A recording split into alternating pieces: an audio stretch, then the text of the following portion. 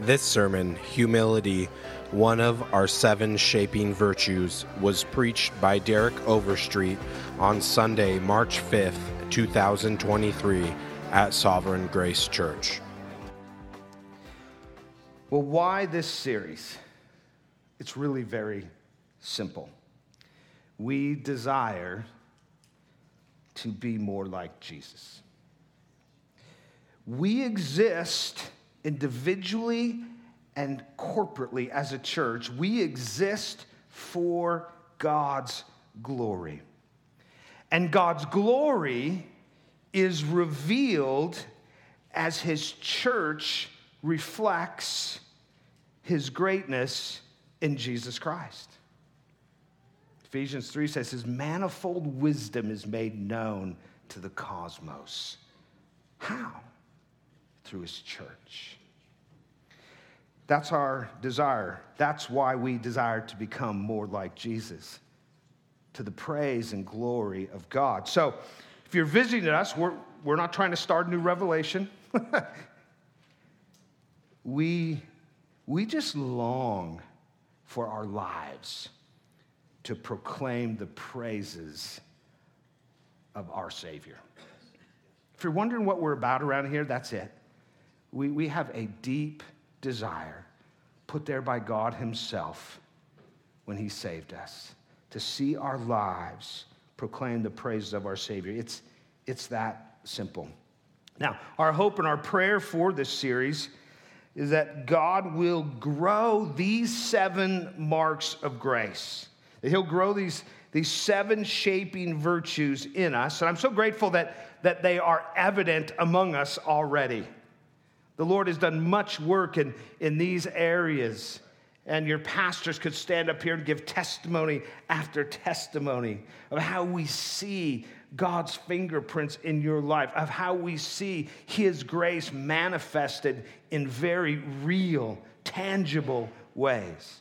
But we've never arrived, as Paul told the Thessalonians. We're still being sanctified. We're still being transformed more and more day by day from one glory to another into the image of Jesus Christ.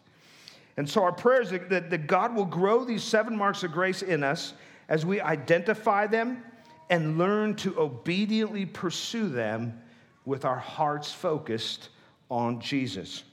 And so, because our shaping virtues are not a sovereign grace thing, they are a biblical thing, I'm going to ask you to turn in your Bibles to Philippians 2, and we are going to begin with the virtue that is the fountain of all virtues, humility. Jerry Bridges wrote, "Humility opens the way to all other godly character traits. It is the soil in which the other traits of the fruit of the Spirit grow." Indeed it is. So stand with me. Let's read together Philippians 2, verse 1. Paul writes in shackles to the church in Philippi, one of his dearest gospel planting partners, and he says in verse 1 of chapter 2, "So if there's any encouragement in Christ, any comfort from love, any participation in the Spirit, any affection and sympathy, complete my joy by being of the same mind, having the same love, being in full accord and of one mind. Do nothing from rivalry or conceit, but in humility count others more significant than yourselves. Let each of you look not only to his own interests, but also to the interests of others. Have this mind among yourselves, which is yours in Christ Jesus, who, though He was in the form of God, did not count equality with God a thing to be grasped. But He made Himself nothing, taking the form of a servant, being born in the likeness of men, and being found in human form, He humbled Himself by becoming obedient to the point of death, even death on a cross. Therefore, God has highly exalted him and bestowed on him the name that is above every name, so that at the name of Jesus, every knee should bow in heaven and on earth and under the earth, and every tongue confess that Jesus Christ is Lord, to the glory of God the Father. You may be seated. Please pray with me. Lord, as we come to your word now, we come with humble hearts, desiring to receive from you through your word. Lord, we want to be a church that joyfully, gladly, eagerly reflects our Savior. We can't do that apart from you. So we ask now that through your word you work in us all that you intend for us. In Jesus' name, amen. What is humility? Humility is one of those things I think if you asked 50 different people to define it, you may get 50 different definitions. What is humility? Well, here's a definition. Humility is a selfless disposition of the heart created by an accurate view of God, self, and Christ. God is infinitely holy. I am utterly sinful. The only way that I can joyfully relate to God and generously receive from God is his undeserved saving grace toward me in Jesus Christ. The degree that reality shapes us is the degree in which we will be characterized, both as individuals and as a local church, by true humility. You could say it this way: the humiliation of Christ in the gospel creates humble hearts in his people. The humiliation of Christ in the gospel creates humble hearts in his people. Humility is an interesting thing. The key to becoming more humble is not focusing on being more humble. It's focusing on the humility and humiliation of someone else, Christ himself. The key to humility is not to look to ourselves, it's to look, as we will see, away from ourselves to the one who humbled himself for us. The humiliation of Christ in the gospel creates humble hearts in his people. Now, after affirming their identity in Christ, that is the Philippians, Paul does that, you'll notice in verse 1 of chapter 2, through a rapid-fire set of rhetorical questions, right? Any comfort from Christ, or any encouragement from Christ? Any comfort in the Spirit, or any comfort from the love of God? Any fellowship with the Spirit, participation? Have you experienced the affections and mercy of the Spirit through God's people? They all answer in the affirmative. Yes, we have. Paul says, good, it's a trap. Paul says, good. If this, verse 1, your identity in Christ, then this, live humbly. And then in verses 3 and 4, he shows them clearly how gospel-centered humility manifests itself. How those unified in Christ live humbly with one another. 2 points this morning for those of you taking notes. They're simple. How our humility is manifested. Our humility our manifestation of humility, and then we'll look at our motive and model. It's one and the same, as we will learn. Our motive and model for humility. Notice again what he says in verse 3. After establishing their identity in Christ, he says, okay, so do nothing from rivalry or conceit. You're in Christ? Great. Do nothing from rivalry then or conceit. And in those words, Paul pictures a person who is full of themselves. It's a person driven by their own desires and their own glory. There's nothing wrong with ambition. Ambition itself isn't sinful. God wants us to have godly ambition, though. That is a passion and a drive for His purposes and His glory. But the person here in verse 3, that's not this person. The proud person in verse 3 has their own agenda and carries it out for their own praises. Conceit's one of those words, nobody wants to be labeled with the word conceit, right? I don't know how it is in high school nowadays, but back in high school, that Derek, he's so full of himself. He's so conceited. Heard that more than once. This is a person full of themselves. It's about me. They're living, they're acting, sometimes subtly, sometimes obviously, for their own praises, their own agenda. So this is what Paul begins with. Oh, you in Christ, great. Now, don't be this person. Don't be this person. And the first step in growing, I love what Paul does here. He's going to teach on humility in a moment, but the first thing he does is he wants us to understand pride. The first step in growing in humility is understanding pride. By nature, you and I are proud. We're not humble. By nature, we are prone to conceit because our hearts naturally crave praises. If you will, pride is in our DNA, and you can thank Adam for that.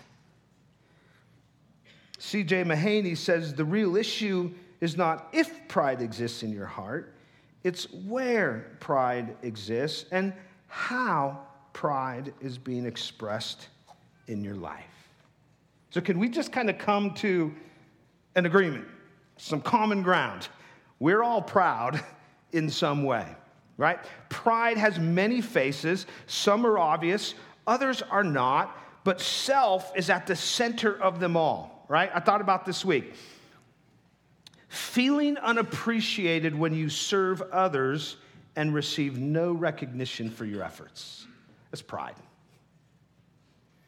Self-deprecating speech that's actually meant to draw praises from others for something you're actually quite proud of. It's called humble brag. Look it up in the dictionary. It is false humility. It's pride. The loudest person. Are you the loudest person when you enter the room, while you're in the room, and when you leave the room because you desire everyone's attention in the room? That's pride. When we wallow in self-pity because life is hard and I deserve so much better. It's pride. An unwillingness to get out of your comfort zone for the spiritual good of another. It's called fear of man, and it may be the most deceptive and destructive form of pride we face. You characterize by telling others what you know rather than seeking them for their input. It's pride. Expectations to be served by others exceed your enthusiasm to serve others. It's pride. Here's mine. Well, they're all mine. We can all identify with these to some degree. But here's one that I can really identify with. The temptation to be hypercritical of self and others because little things that go wrong reflect poorly on me. That's pride.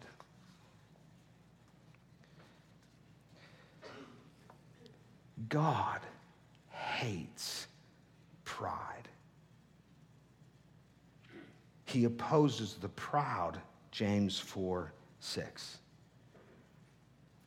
But pride is deceptive. It's the root of all evil, and it's deceptive. And whatever form our pride take, I can promise you this, it's the opposite of what God desires in us and for us, which is humility. God sets his sights on the humble person, Isaiah 66:2. God lavishes out his grace on the humble person, James 4:6. God hates pride. He loves humility. And so, with the Spirit's help, we must kill pride, yes.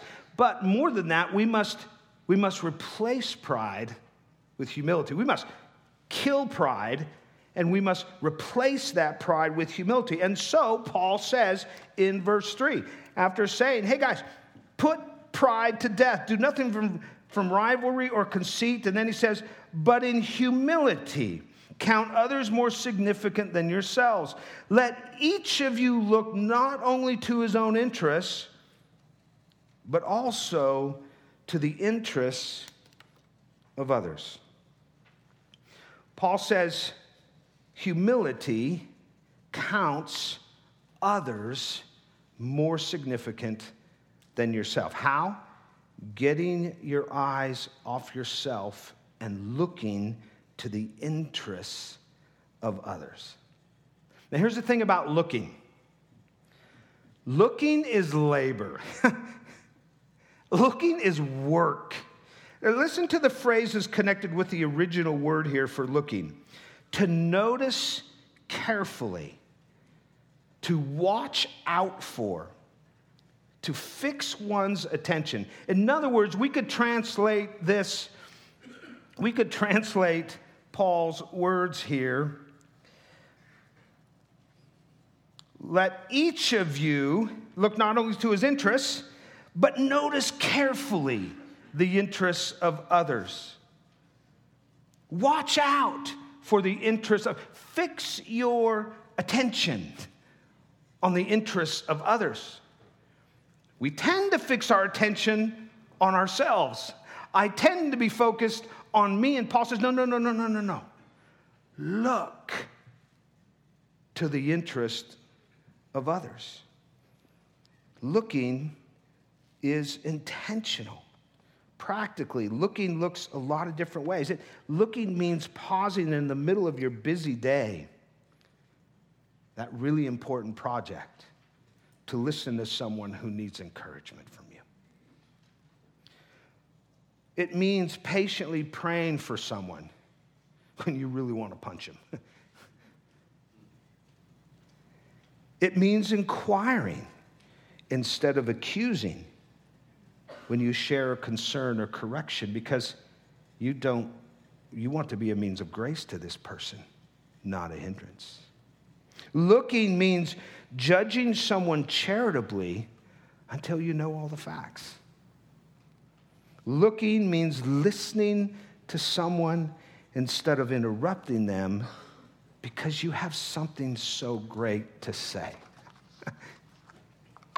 If you've ever watched Brian Regan, he's got this great act, stand-up comedian, and he talks about how, we at parties or whatever, we stand around in circles and we're all telling our stories, and there's always that one person who parachutes in with his story and it's better than everybody else's. Oh yeah, well,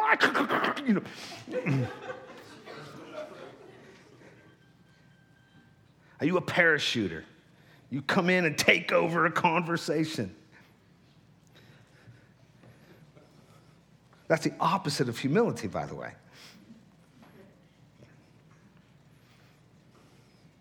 In different ways, each one of these examples I just mentioned, did you notice what they all have in common? Some of them are funny, some of them are serious. Some of them may be very applicable to you, some of them may not. The one thing they have in common is each one of them cause you to look away from yourself and to look to the interests of another. And that's what that is at the heart of true humility. Listen, true gospel humility is not thinking less of yourself.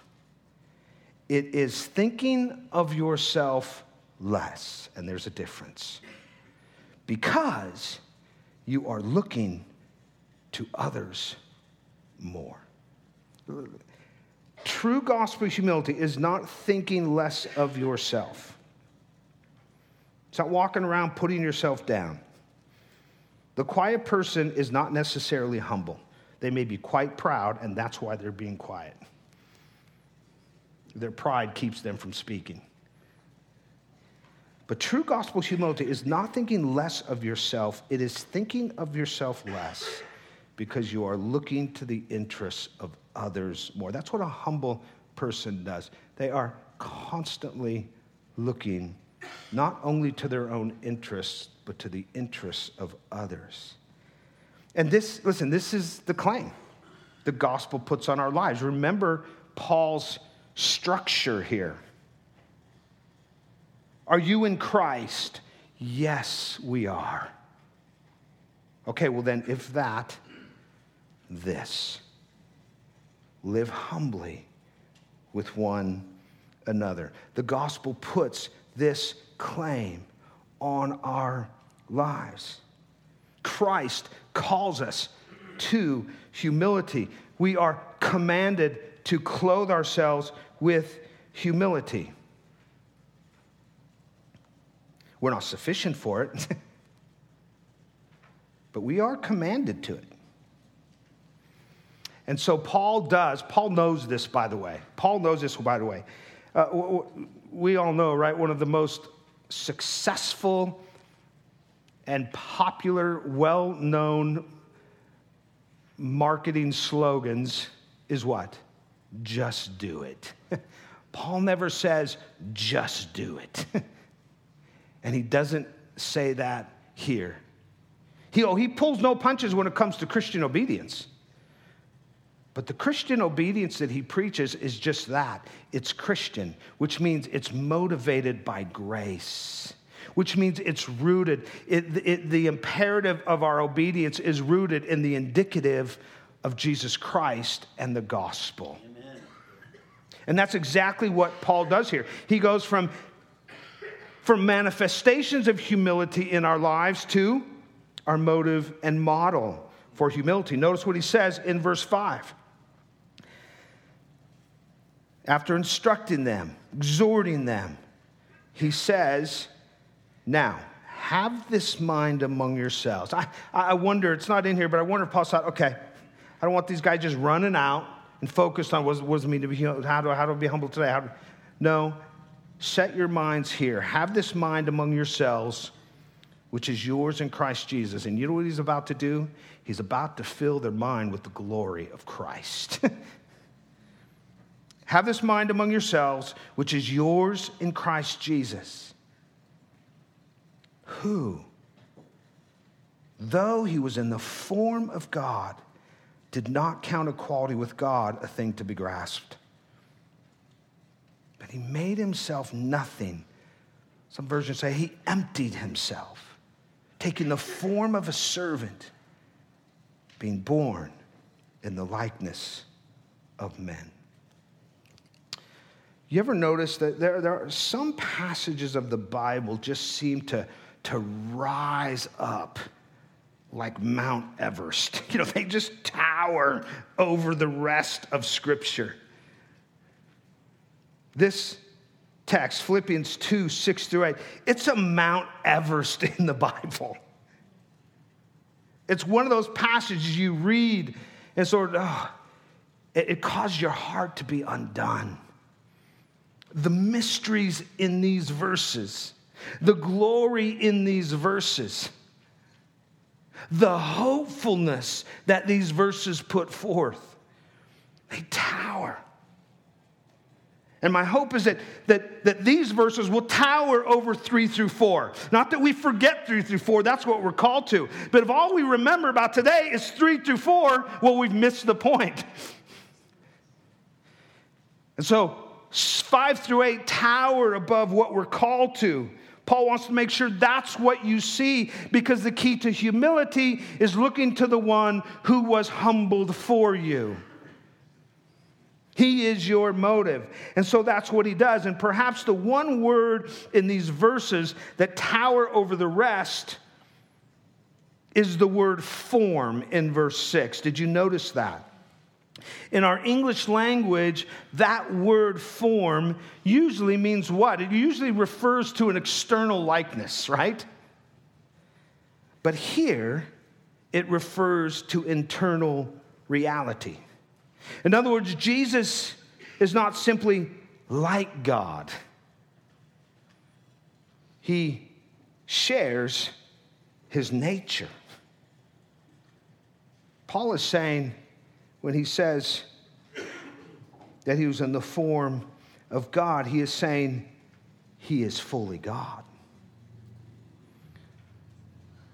He has, notice the word in verse 6, equality with God.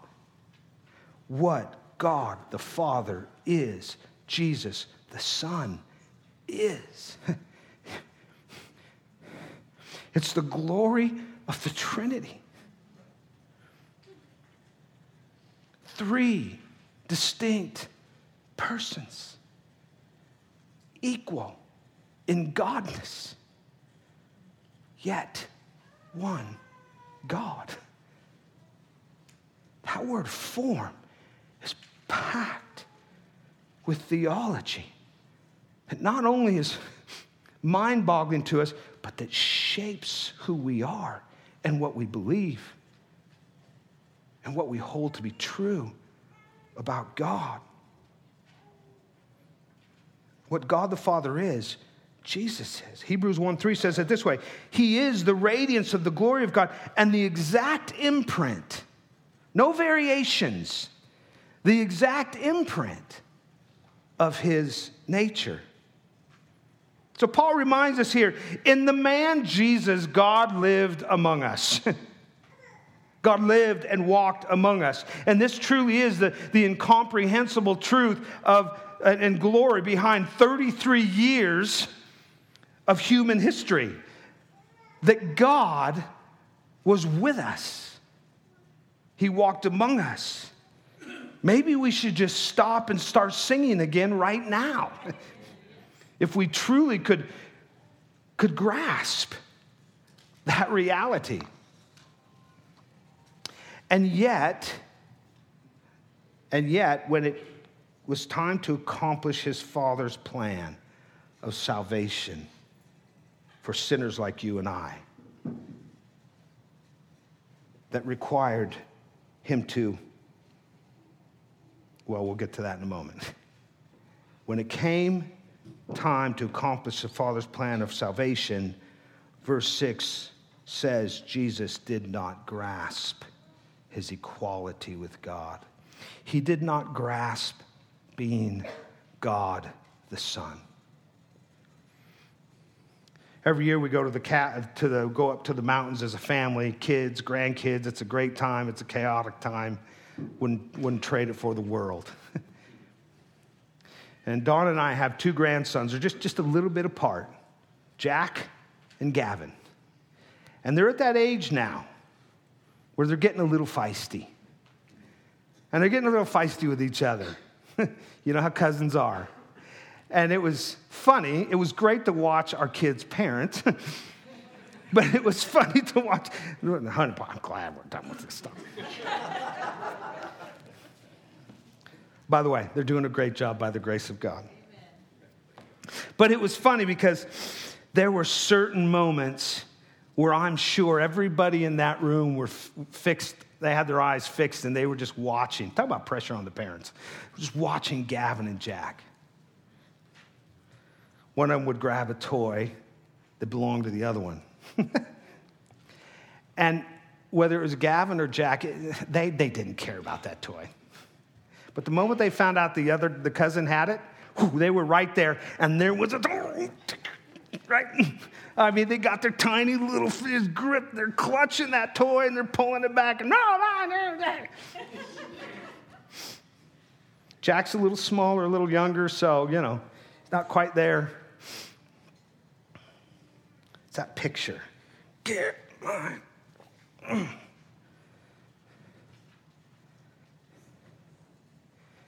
Instead of grasping his godness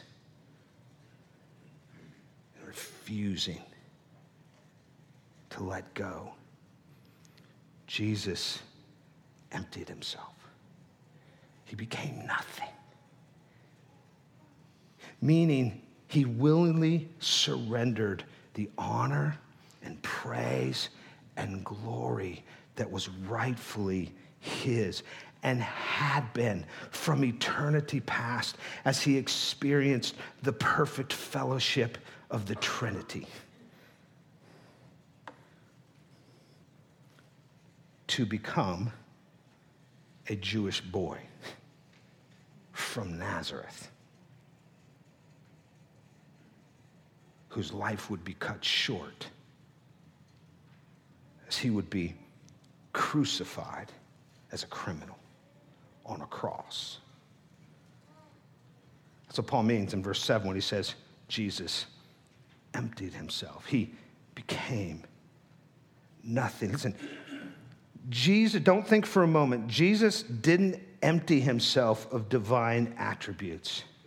He didn't become less God when he became fully man. It was addition by addition. Jesus never minimized in his ministry. He never minimized, nor did he ever deny his deity. He just didn't grasp it. He didn't let it stand in the way of the salvation of sinners.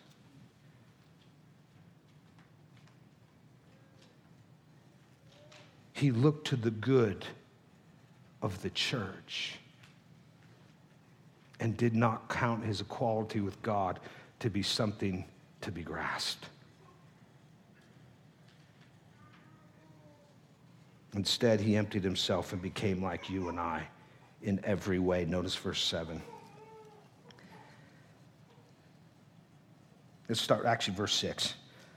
Who, though he was in the form of God, did not account equality with God a thing to be grasped, but made himself nothing, taking the form of a servant, being born in the likeness of men, and being found in human form, he humbled himself by becoming obedient to the point of death, even death on a cross. Notice Paul used that word form again. Same thing. It means the same here. Jesus did not simply take on human disguise. He did not merely appear to be like us. He became like us. He took on our human nature. The creator, the sustainer of all things condescended into our fallen world and subjected himself to our frailties as human beings in every way, except one, according to Hebrews 2:17. He was without sin. Oh, he became sin for us on that cross, 2 Corinthians 5:21, but it wasn't his sin. It was yours. It was mine. He became like us in every way. It's pretty amazing. I mean, think about God. God has infinite resources. He could have chosen to do this in any way he wanted. When Jesus came to us, he didn't come to us as wealthy and privileged royalty, the high man in the castle nobody can touch. He didn't come as the mighty warrior king like the Jews thought.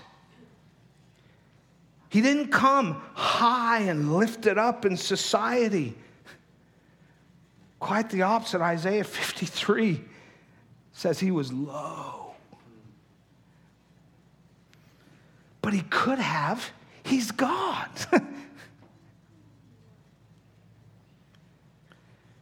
But he came as a scorned slave. That's how he came. Look at that word in verse 7. The word translated servant. It means slave. So just think about that for a moment. A slave was less significant than the least significant. A slave had one interest, the interest of others. A slave was above no one and beneath everyone.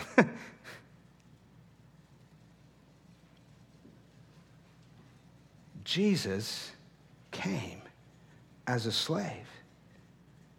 He humbled himself. He assumed our nature. He became like us.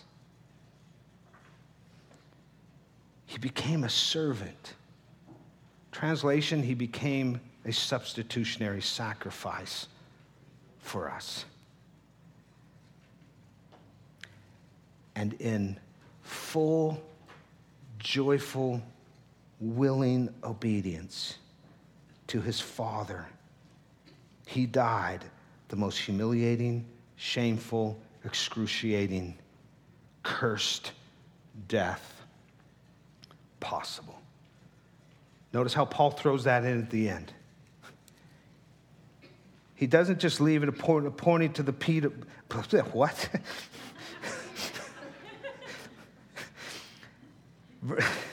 Verse 8, he became obedient to the point of death. We get it, Paul. No, you don't. Even death on a cross. Cursed by God himself is the one who dies on a cross. He didn't just die like every human being dies. He took our place. He bore the wrath for our sins. God the Father looked upon him as if he had committed every one of them, and then proceeded to unrelentingly, with a divine and infinite fury that the Old Testament scriptures call the cup, representing God's wrath, poured it out on Jesus.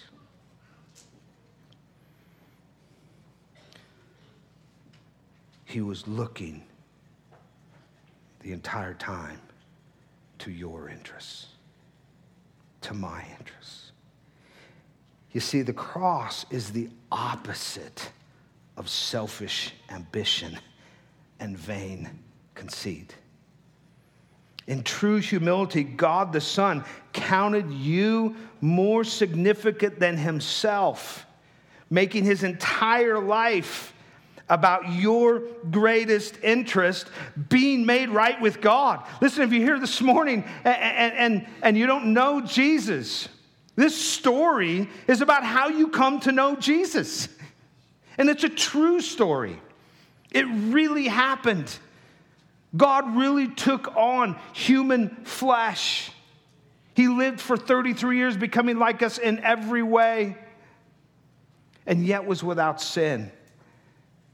And he stepped down from the glories of heaven, came to us through a humble manger, grew up a nobody. You ever notice that?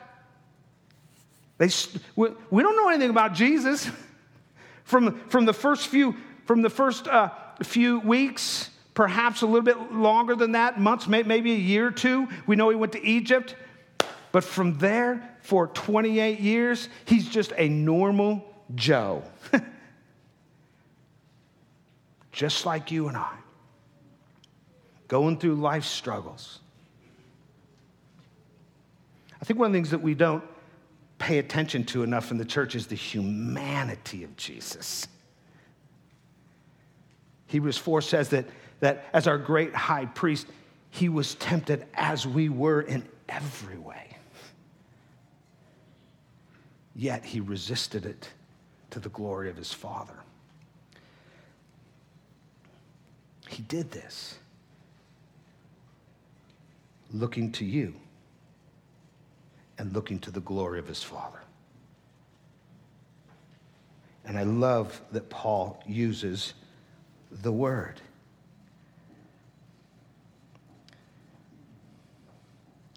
Verse 8, and being found in human form, he humbled himself. This was willingly. He was intentional. He carried his Father's plan out of his own volition. And the word Paul uses is he humbled himself. Therefore, brothers and sisters in Christ, humble yourselves. Live humbly with one another. He is our motive. He is our model. It's easy. I can look at the humility of Christ, and however significant I think I am, it pales in comparison, doesn't it? It pales in comparison to the majesty and the magnificence of the preeminent one who was God himself. And yet he did not see his godness as a pretext for his glory, but a platform to pour himself out so that our sins would be forgiven and our names would be written in the book of life with certainty. And, wait, there's more.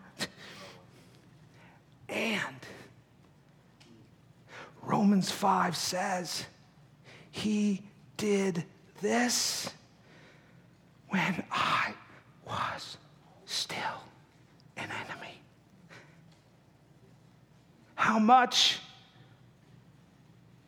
will a righteous man do for another righteous man? But this is the righteous for the unrighteous. This is the height of looking away from self to others. This is true humility that led to the humility of Christ that compels us, that enables us to live humbly with one another.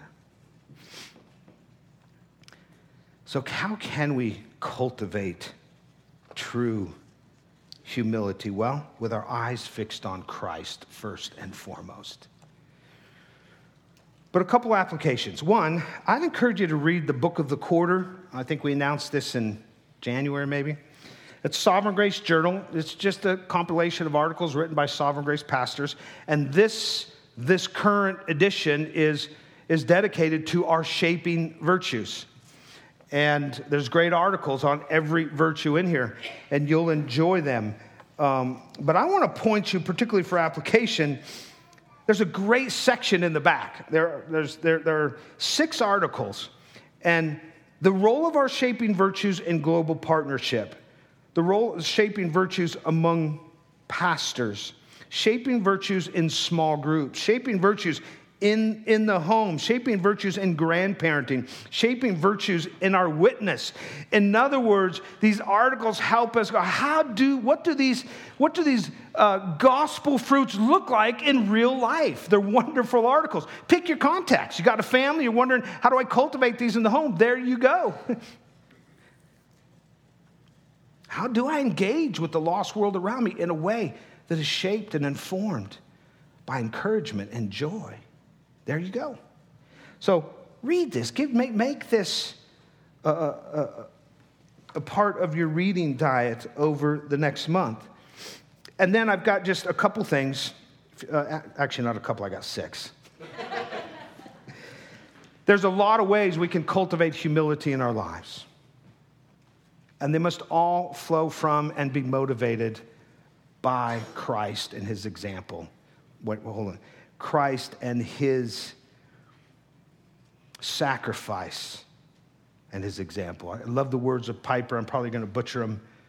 But he said, before Christ is our pattern, he is our pardon. In a world of WWJD, we need to be careful. First and foremost, Jesus is always our Savior. But these application points really flow from our text. So one, I'm just going to mention them. You can write them down. I think they'll be on the board there. One, learn to visit the cross often by reminding yourself who God is, who you were, and why Jesus matters. That's just good old-fashioned around here. We just call that preach the gospel to yourself. Second, pray the words of Philippians 2:3-4 for yourself and your church. I love doing it. I'm learning to do that more and more. Lord, guard me from selfish ambition and vain conceit. Empower me to consider others more significant than myself. Give me the grace to not only look to my interest, but look to the interest of others as well. Literally, pray the words of God. You want him to work that in your heart? Just don't try and, it's not rocket science. Lord, this is what you've called me to. Now will you do this in me? Help me. So pray for yourself and our church, these words. Look for ways to serve others. Number 3. It's a great way to get out of yourself. Number 4, when you complete a task, something good happens to you, or encouraging words are spoken about you. Take a moment and transfer all the glory to God. Number 5, eagerly encourage one another where you see humility, and carefully correct one another where you see pride. Where you see humility, don't just let it go by. Remind me you see that in me and that it's God at work. And certainly, where you see pride in my life, don't allow me to keep going down that road. Carefully and graciously correct me. And then finally, live today in light of tomorrow. Notice verse 9. Therefore, in other words, Christ humbled himself. Therefore, God has highly exalted him and bestowed on him the name that is above every name, so that at the name of Jesus, every knee should bow in heaven and earth and under the earth, and every tongue confess that Jesus Christ is Lord, to the glory of God the Father. This is an entirely different sermon. Actually, this is 3 sermons. Actually, anyway, you get the point. You get the point. God loves humility. And he loves to exalt the humble, beginning with his son, Jesus Christ. And although you and I will never be exalted with the name above all names, and no knees will be bowing at our presence, because Jesus alone is the worthy Lamb who was slain, the one that the angels encircle and sing praises at the feet of in heaven. But yet in Christ, God has exalted you, according to Ephesians 2, by seating you in the heavenlies with Jesus. And his promise is to pour out his grace on those who live humbly as a result.